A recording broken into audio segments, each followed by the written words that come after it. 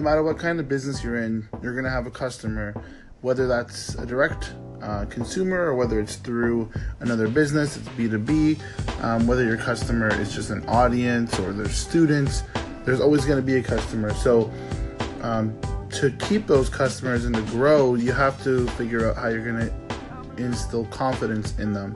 Not just at the beginning when they actually make that purchase, not just in the sales process, but how do you keep instilling confidence every step of the way? So one of the founders of Warby Parker, which is an awesome brand, they have been around since 2010. They're a lifestyle brand that sells primarily eyewear. They had a huge launch back when they started, but anyways, asking the question, where do brands go wrong when they're trying to build an authentic relationship with customers?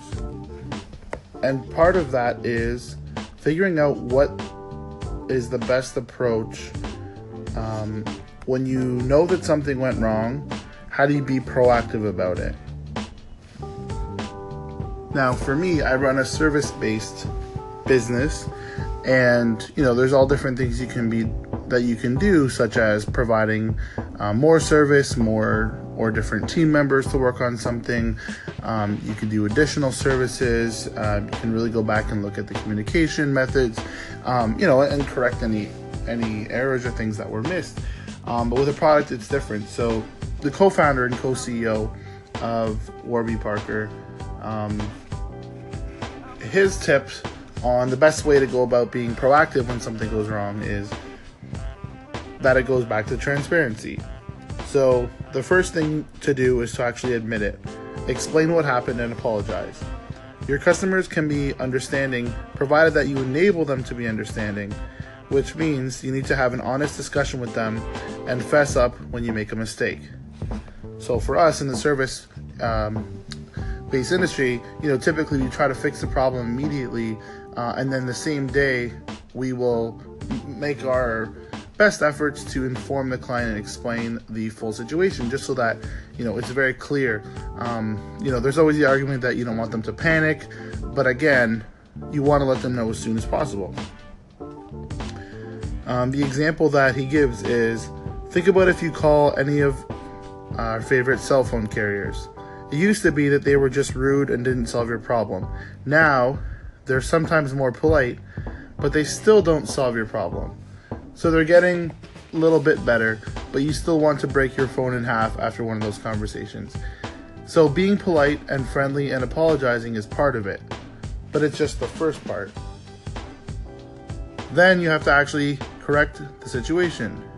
So for Warby Parker, that might be offering a discount, it might be offering free glasses, doing whatever it takes to get that person a pair of glasses before they go on vacation.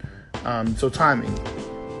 It's little things that make a great brand. It's about being diligent with details, keeping your antenna sensitive to what customers want, and responding in a way that's authentic to your brand. It sounds intuitive, but the fact is that many brands are not treating their customers the way they want to be treated. And again, you have to start off by figuring out, how do your customers want to be treated, right? In our business, we deal with people that are individual entrepreneurs. That might be the first time they're ever doing this. We deal with large companies where people report to various people above them. They're just trying to, do their job and get certain deadlines met. We deal with other service providers where they're subcontracting us, and so they have their client to report to. So you really have to look at the situation and figure out how they prefer to be contacted, prefer to be treated, prefer to be, informed. Some people just want the job done. They don't want to hear about any of the issues. Some people want you to provide check-ins every single day or as frequently as possible.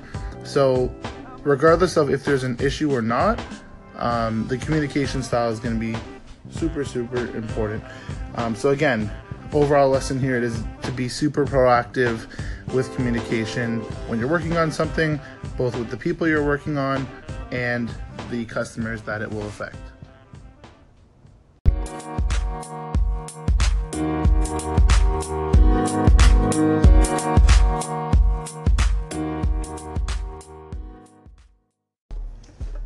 Just to properly reference where some of those ideas came from, I was reading a piece by Neil Blumenthal, who is, again, the co-founder and co-CEO of Warby Parker. Warby Parker is a lifestyle brand offering designer eyewear at revolutionary price while leading the way for socially conscious business. So one of the things I love about this brand is that for every pair of glasses sold, a pair is distributed to someone in need.